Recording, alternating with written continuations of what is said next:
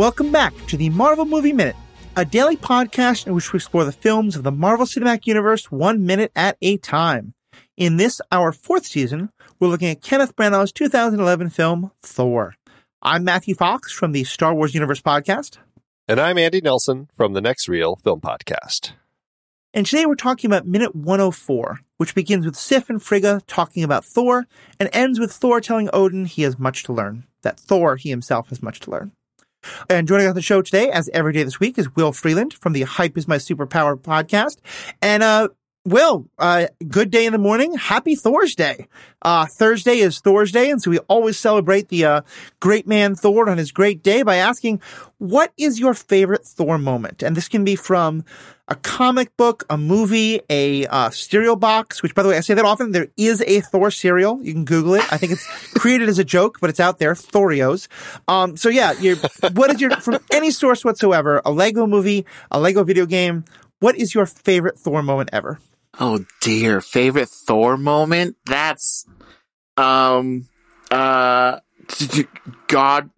King Thor fighting the Black Winter. So we have King Thor with the All-Father powers, also using the power cosmic and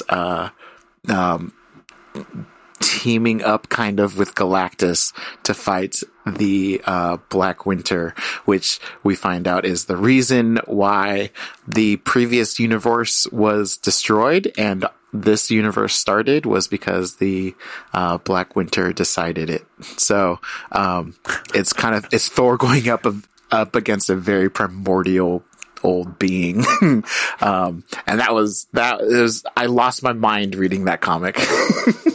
Wow. I have the sense of like I love that these comics exist. It's one more reason I'm so happy for your podcast, because I don't think I could get through that comic. I think my mind would just explode into like all the metaphysics. Oh my gosh. No idea. So I'm so glad you're there to love it. And it sounds like a fantastic moment that I want to see in a movie one day, because that's not terribly esoteric. I'm sure you can make that relatable characters. Absolutely. Well, getting Will's thoughts on that, a whole lot more right after this.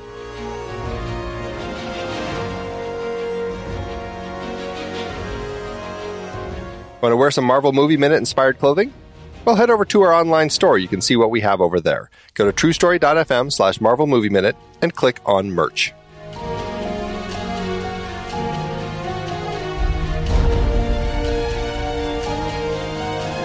All right, so we open this minute with, again, that motif of women watching Thor walk away. This time it is Sif and Frigga, although very quickly it is just their voices as we watch Thor walking, which I think is a very powerful thing. And Frigga asks Sif, how is he doing? And then Sif tells him, that he mourns for his brother. And then she says the thing about being in love with him. He misses the mortal. There's so much going on between these two characters. What do you get out of this scene? I thought it was Frigga telling Sif what he's doing. I thought the dialogue was the opposite, but either way, it doesn't really change too much. As soon as they refer to Jane as the mortal, it sends my mind spiraling into this whole like, are Asgardians as immortal, even though literally in this movie we have Odin, the lie that Odin is dead, and so arguably they're not immortal, but they just live a really long time. And then I think to like Ragnarok, and Odin does die, but because he's been cut off from his magic, I guess. I don't know. I would have preferred that they called her the Midgardian or the human, right, and not the mortal, because it has connotations. Yeah, implies a different. Yeah. In the earlier comics, I know that when Odin discovered that Thor was interested in Jane, like he was so put off that he would show any interest in a mere mortal, and so. The way that they say it, I'm like, are they dismissing her? And is there some shock and surprise that like he misses her, a mortal? They don't quite say it like that. I'm overemphasizing it, but still, it feels like God, they feel so dismissive, and I find that to be an interesting way to kind of have the scene play out in this moment. See, I guess this scene to me is also another big part of why I think of the Sif carrying the torch dynamic. Because to me, just to confirm, because I heard it differently and you don't see their faces, it is Sif who's giving that speech of, not the speech, but it's Sif who says, describes her as the mortal. Yeah. My bad. Yep. Yeah, it's fine. You don't see their face. I definitely was confused the first time. I had to go back and listen to it again to make sure. Yeah, and it is in the script that way, where Frigga asks Sif, how is he? Yeah. Interesting. Okay. And to me, I think there's a couple of things going on. First of all, it is again Frigga confirming that the emotional intelligence of Sif, that Sif is the one to ask about how he's doing. But I guess I don't take it quite as dismissive. I think there is some level of that, but to me, there's so much pain in Sif's voice as she says this. And to me, it feels like she's not saying like, oh God, the mortal, how terrible. But it's more, there is some element of like, I can't understand how he could love a mortal. And with I think what is unspoken there is, instead of me to some extent, or at least instead of an Asgardian. And here's where I'm going to go off on just a complete like headcanon perhaps, but especially knowing everything I know from the mythology and also just what we know about the world of Asgard in general, I feel like what is being slightly implied here, and maybe we'll get more of in the fourth movie, or maybe Branagh thought we'd have more of it in the second if that happened. I get the sense that maybe kind of like in the way that, things are often planned out for princes and the like, that there was a sense of like Sif was going, like Thor and Sif were supposed to be together. Not even that they felt it, but like kind of like a betrothal almost of, kind of like Sif is the woman who's of his class and of his, part of this mighty warrior Asgardian culture. And then maybe even Sif had bought into that somewhat. And so that's, I guess, what I get more out of the mortal is that it's like, this is so far from what Thor was supposed to be doing. If you take this and transpose it to a story in Old England, it's like saying, he misses her, the commoner, or something. It's like, it's like that sort of thing. It's like that, the peasant. It's like, again, I'm playing it up to be a little more dismissive than you're implying, but still, it's like, he misses somebody who's just not of us. And it just, I think that there's, if anything, there's an element of perhaps some confusion there. Like it's odd that this is the direction that our next king has decided to go. It's a peculiar step for him. Definitely. Just from a movie making kind of standpoint, and Andy especially, I'm curious, what do you think why did they choose to have these very emotional lines that I think are so fundamental to both Frigga and Sif, but us not see them? They're being said as Thor's walking out to meet Odin. What's the choice there? Well, I think there's an element of, if we show their face, we're seeing them have this conversation about Thor, but by showing Thor in this moment, he's kind of in shadows. He's distant from the camera as he walks through this massive hall toward his father, where he'll kind of get to at the end of this moment here. But it keeps him isolated, and so they're talking about Thor, and we're seeing Thor, and by putting him in such an isolated space where it is just kind of this dark shell of him walking, I don't know, I find that it further emphasizes kind of the point of what they're saying here. We just saw him leave. We saw how he looks so sad and distraught, and it emphasizes and amplifies everything that they're saying by kind of laying their audio over what we're seeing. To me, part of what I think it conveys is just how different Thor is now, and Odin saw the problems with Thor, and I think to some extent so did Sif, although Frigga just, it seems like, is always the loving, doting mother. But Sif and Frigga quite liked the old Thor. And I think, there's that sense of just like, Thor's comeback changed, and we don't really know who he is anymore. Yeah. Just the simple fact that Frigga feels like she can't ask her own son, how are you doing? She has to ask Sif instead. Yeah, there's definitely a less of that bonding between mother and son in this film than there is father and son in this film. I suppose that perhaps is a little more the way that this film was structured, is like, this is about fathers and sons, and so that's going to be our emotional focus. And so, yeah, I would have liked to think that Frigga could have asked him, but for the drive the story is taking us on, I definitely think that it makes more sense for her to kind of have that distance, so that we can have this moment here that we're about to have with Thor and Odin instead. Right. And that's just a last note on Frigga and Sif, but this is our picture wrap on Rene Russo and Jamie Alexander for the film. So they'll be back, but it's, it was nice seeing them in this one. Especially because Jamie Alexander has always had a special place in my heart as the Sif character, but I do think this is part the actress is willing to do it. She was the first MCU movie actor who was willing to then who either was willing or was written into a Marvel TV show, because she shows up in Agents of S.H.I.E.L.D. Agents of S.H.I.E.L.D., yeah, where I think it's kind of after the second Thor movie where like the Agents of S.H.I.E.L.D. are called in to kind of clean up on Midgard, and she was a part of it. So to me, there's always like, as someone who loves the Netflix MCU so much and some of the other TV shows, and is always kind of sad that the movie folks won't kind of, deign to step down and be on TV, although that's obviously changing with Disney Plus now. I always have a love of Jamie Alexander for doing that. So absolutely. So let's talk about Thor and Odin. There's a lot that happens in this scene. There's one line that I'm not thrilled about. Audience, you get 3 guesses, and the first 2 don't count. Because I think I've made my feelings pretty known. But even before we get to that, Thor kind of comes up to Odin, and we get this great shot of, like, they're not looking at each other. They're both just sort of looking out over the expanse of, what's out there.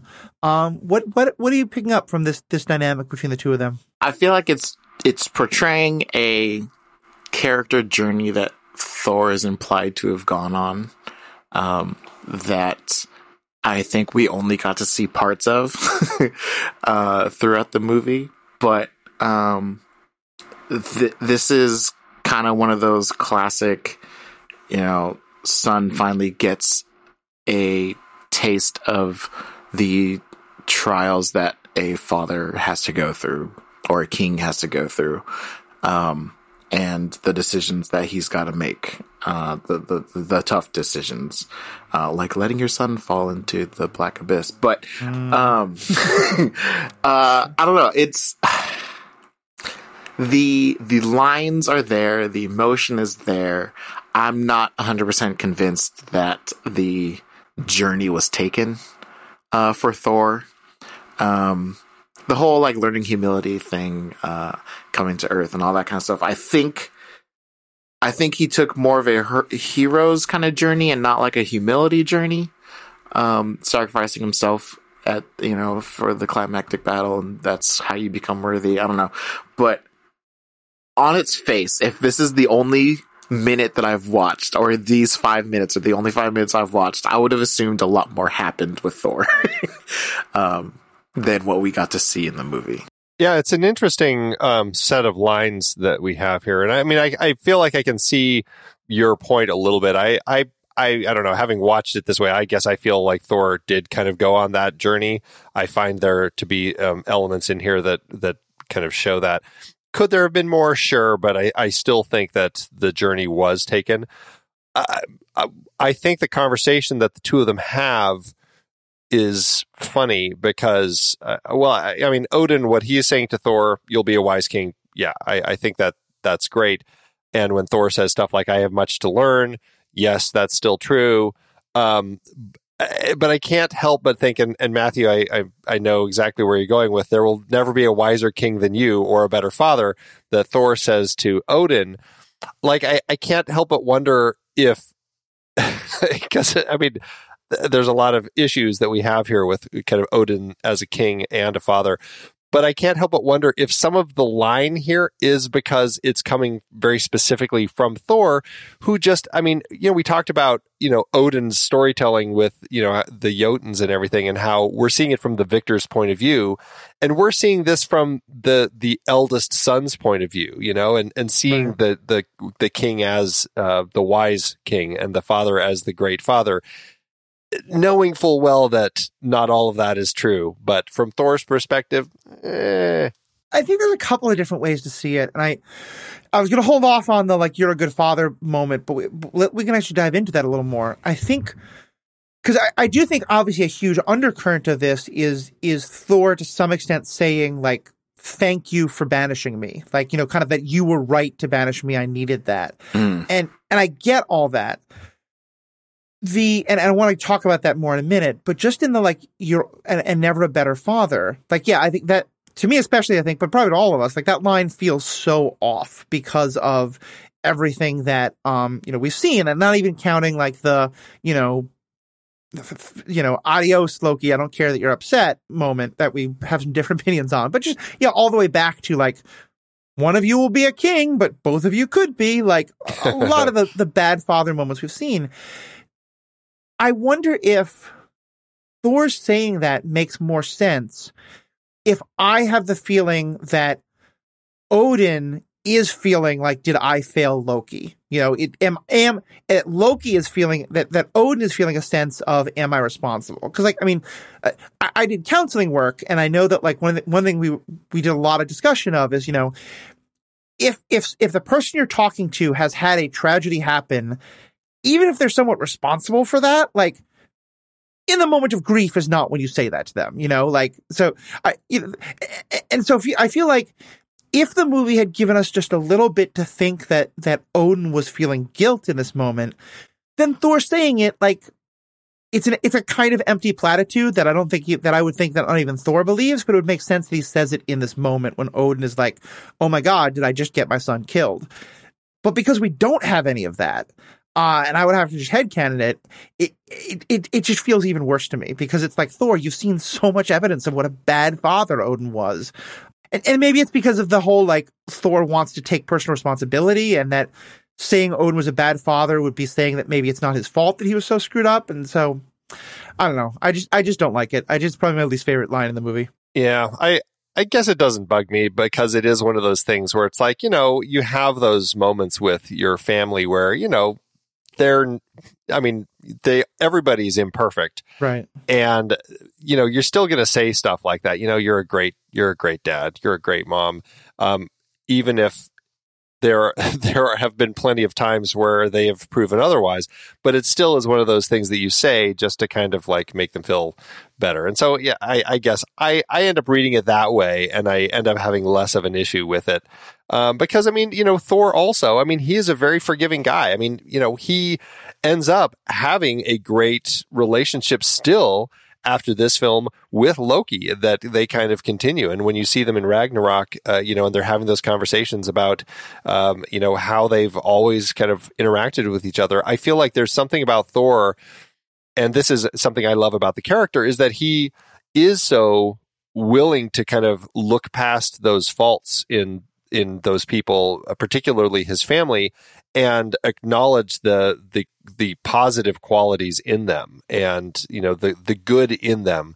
And I think there's an element of, you know, amplifying the good in their conversations helps them kind of maybe move past some of the bad and focus on the good themselves as they kind of continue forward. So I think there's an interesting element in the way that Thor does that I find. So, yeah. Because the way it was framed, I didn't have this takeaway, but thinking about, like, how that scene happens in their life, I imagine Odin is probably standing there mourning the loss of Loki as well. And we don't get to see that because it's focused on Thor, but, like, you know, the stoic father staring off into the ether and just, like, lost in his own thoughts.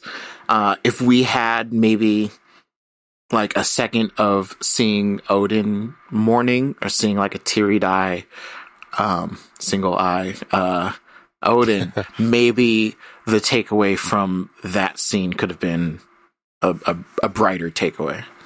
Yeah, I think that's exactly it. I think because, like, and this is where I'm between you two, because I feel like if we'd gotten that scene that you're talking about, Will, and maybe even just a little of, like, I mean, Odin saying, "Was this my fault?" I think would be way too cheesy and over the and lampshading. But if we'd gotten any of that, then Andy, the take you're taking, I think would be perfectly understandable.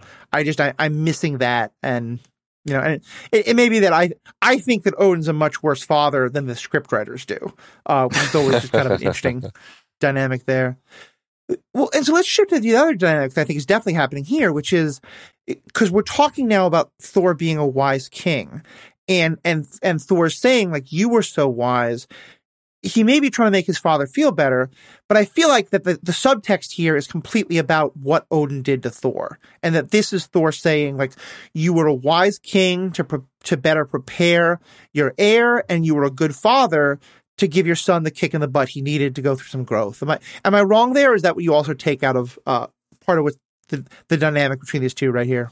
Well, I think the element about wisdom is that, it takes time and experience. And I think when Odin says to his son, you'll be a wise king, it's because Thor, there has been this sign of growth. He's gone through a hard time, and he's humble about it and learning from his experiences and his mistakes. And so I think there's something interesting there. And I also think it's interesting when Thor kind of starts talking to him about, there'll never be a wiser king than you, how Odin kind of, he stops just looking off in the distance and kind of looks down, almost like, I don't know, I guess I read it as thinking about all of the things that he has done.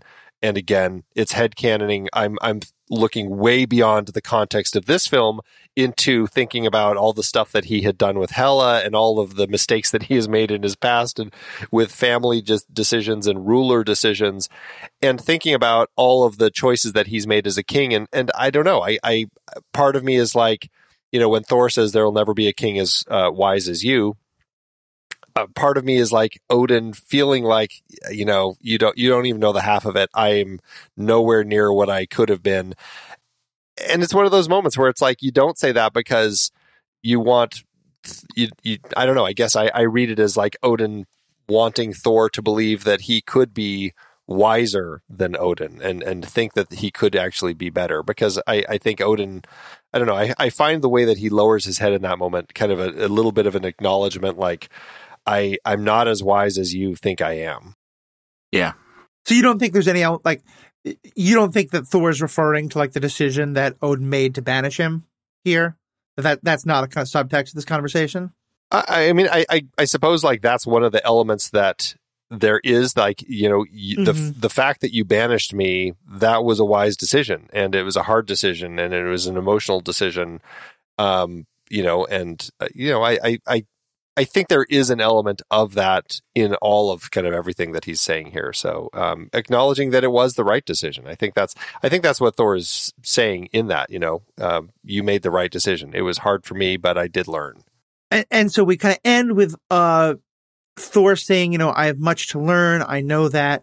And there you definitely do get the sense that Odin is listening. That Odin, they're really kind of like tied into each other there. Any other kind of any thoughts on that kind of the last little bit of the moment we get there? I think we make this minute deeper by our headcanon than the product that we got, but it's not a bad minute. It's funny, Will. I was really kind of struck by your comment, because I feel like certainly over the last 6 months of analyzing this movie, I have the sense that Thor has gone on this epic Shakespearean incredible journey. And I have to remind myself, I didn't like this movie when it first came out. Yeah. When I first saw it. And I do wonder if, and maybe this is because it's brilliantly subtle filmmaking, or maybe because it needed to be less subtle. I feel like I have such a stronger appreciation for this movie, and I see all these things because I did this minute by minute analysis. Mm-hmm. But it also does make me wonder, if you have to do minute by minute analysis of a movie, does it count? If you have to see it in that kind of So yeah, it's an interesting question. But yeah, I think it's very helpful perspective to hear that you're not as sold on that as Andy or I may have been. Yeah, no, for sure. It was funny. I mean, watching you say that, I saw this look of puzzlement on Andy's face. Yeah, and he's like, "Are you sure we're watching the same movie?" I'm like, "Yes, yes." I didn't feel the same way. It's fair. It's fair. Absolutely, no, it is. Well, and that's actually kind of a fun way to kind of wrap up, Will, because I know you've been talking about your love of Marvel and your love of Thor. What was your first reaction? Well, first, what was your thought when you heard this was going to become a movie? But also, what was your reaction to it? My thought when I heard it was going to be a movie, I was skeptically excited. because, you know, at this moment in time, we've got Hulk and we've got Iron Man, basically. And both science-y, just, you know, 2 steps beyond real science, just kind of flashy, grounded Earth movies. And the idea that within this same world, we could introduce gods and one of the many pantheons that are in Marvel, how is that going to happen? So I was very intrigued with the idea, and I was very interested to see how this was going to play out. When the castings were announced, and then when I watched it, I wasn't as excited about everything. For those who can't see me, I am half Black, half Asian, and I'm all about representation. However, I was not huge on making Heimdall Black, and I wasn't big on making Hogan a very strong accented Asian man, because I felt like when you're telling a movie on Norse mythology, this is your one excuse to whitewash your pantheon and get away with it, for lack of a better phrase. And you could have made Selvig or Darcy minorities. That was my takeaway at the time, especially with I mentioned this yesterday, 2 days ago, with, you know, making the bouncer black, because Heimdall is, you know, he's the guy at the door. And so when I first watched this, you know, 11 years ago, that was my takeaway, and I was kind of upset about it, and I wasn't a very big fan of this movie as well. But it ages fine, and like, Idris Elba is an amazing actor, and he got his time. You know, after he got a bigger name, they took his helmet off and gave him more face to show, and it was fine. I'm still not a fan of Hogan, but honestly, with the MCU in its infinite phase at this point, I kind of got over it. Yeah. After I watched this movie, I was like, okay, well, let's see how Captain America does. I don't know, man. This might not be great. Yeah. But yeah, coming back later, you know, my complaints were more of just like stomping my feet, little tantrums. They weren't. I don't think they're really grounded in anything very good. Mm-hmm. I mean, I definitely think it's a very fair analysis, especially about race and stuff. And like, I remember thinking, like, I like that they're trying to make Asgard, you know, that it was the very, very white Scandinavia of 10th century's memories of the Norse, perhaps, were that they're all similar to Scandinavians and that actually they're different. Like, I like that concept. But also, yeah, the more I think about how Heimdall is, like, he doesn't go to the feasts. He's not part of Asgard itself. He's off on the edges. As you said, the bouncer, there's a certain, like, You're right. And I when you said, like, could you have cast different people? I'm now very curious to see a what if where the scientist who trains Jane is played by Idris Elba. And granted, you lose all the, like, I grew up, like, maybe he still grew up with Norse mythology, and Idris Elba is such a talented actor. I don't imagine how he could pull off that kind of nebbishy, like, but I'd love to see him try. So that's a fun thought. All right. Well, thank you as always so much for being here. Andy, thank you so much for doing all you do to make this happen. And to our fans, you're why we do this. Thank you so much, and have a great day. Bye. Until next time, true believers.